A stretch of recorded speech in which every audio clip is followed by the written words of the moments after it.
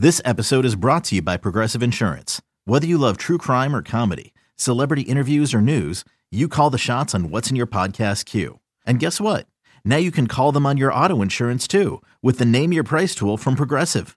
It works just the way it sounds. You tell Progressive how much you want to pay for car insurance, and they'll show you coverage options that fit your budget. Get your quote today at Progressive.com to join the over 28 million drivers who trust Progressive. Progressive Casualty Insurance Company and Affiliates. Price and coverage match limited by state law. Baltimore continuing its series against Kansas City on Saturday. Nathan Carnes, the O's starting Chris Tillman. Bottom of the second, Kansas City would get to Tillman first. There's a man on second for Salvador Perez. Base hit left field. Hosmer rounds third. He will score.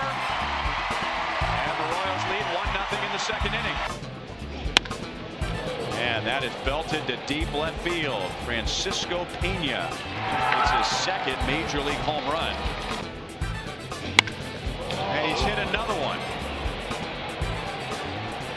And Francisco Pena has the first multi-home run game of his career. Asher still on the hill. His first pitch is swung on and belted deep to right. That's a way back, and that's a way out of here.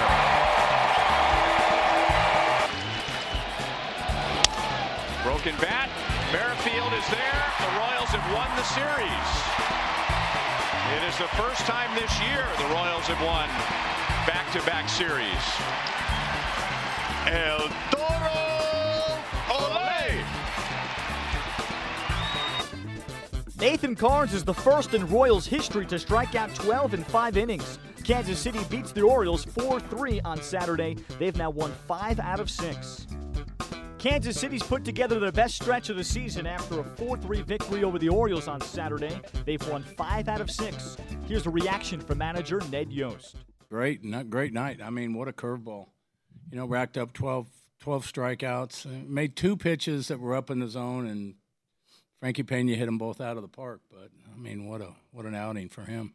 What would you see after 5 to say that was? Well, long inning. I thought that, there was a 2-2 pitch on Seth Smith that could have gone either way. He didn't get the call, ended up walking him, cost him 12 more pitches.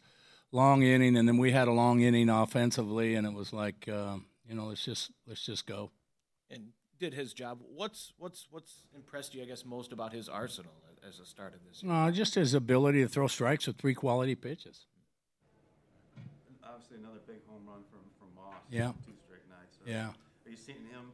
Actually, 1 through 9, got to be seeing better at bats from everybody. Yeah, everybody's. I mean, crazy as it sounds, the catalyst was putting Eske back at the top of the order. His at bats are better. Mossy's starting to get hot. Haas had a great night, on base 4 times, and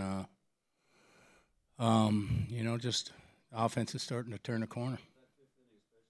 Locane taking the 3-0 pitch, driving it, getting that run home, and Bonnie 0-2 pitch. Mm-hmm. The same. Yeah. Bonnie with a great at bat for the sac fly, and guys are putting together really good at bats. Kind of a big moment for Seth, obviously coming back from that right. surgery. Right. Did you say anything to him when he was coming off, or? No, just told him good job. I thought he threw the ball well. Elevated a pitch to Davis, and he's so strong. He just kind of lofted it over to left field. But he's a guy that's going to throw strikes and get outs for us. So, it was a good inning for us right there. Nathan Carnes with a strong start to lead the Royals. He's the first in franchise history to strike out 12 in 5 innings. Here's Carnes on his performance. I'm finding success when I'm able to work ahead. I can really expand the zone with it. And today, it was a very powerful lineup, and I knew I had to keep it down. And I had success with it. I guess they weren't picking it up, and we just kept going with it. Did Swanee tell you that was a club record, 12 strikeouts in 5 innings? No, I had no idea. It wasn't. No, Duffy struck out 16 this year. In 12. Oh, in 5 innings. In 5 innings, yeah. No, I didn't tell you. Okay. I mean, that's pretty cool. But as a starter, I would like to go a little deeper in games like that, and something that the strikeouts are great, but I really want to go as deep as I can, help the ball club win. But having 12-5 was something special, but for me, it's a little too short of a game. Did you feel like you had something left for the 6 if they would have asked? Yeah, definitely. But you know, it's a good ball club we got coming in. They're one of the top in the league, and you know, I kind of have a long inning right there, kind of labored through the 5th, and you know, we have a great bullpen. So I felt like, you know, it was a great call going to the bullpen. They did an amazing job. The last 4 innings got us a W, and you know, that's all I care about at the end of the day. Were you puzzled at all by Pena's home runs? I mean, curveball, the fastball.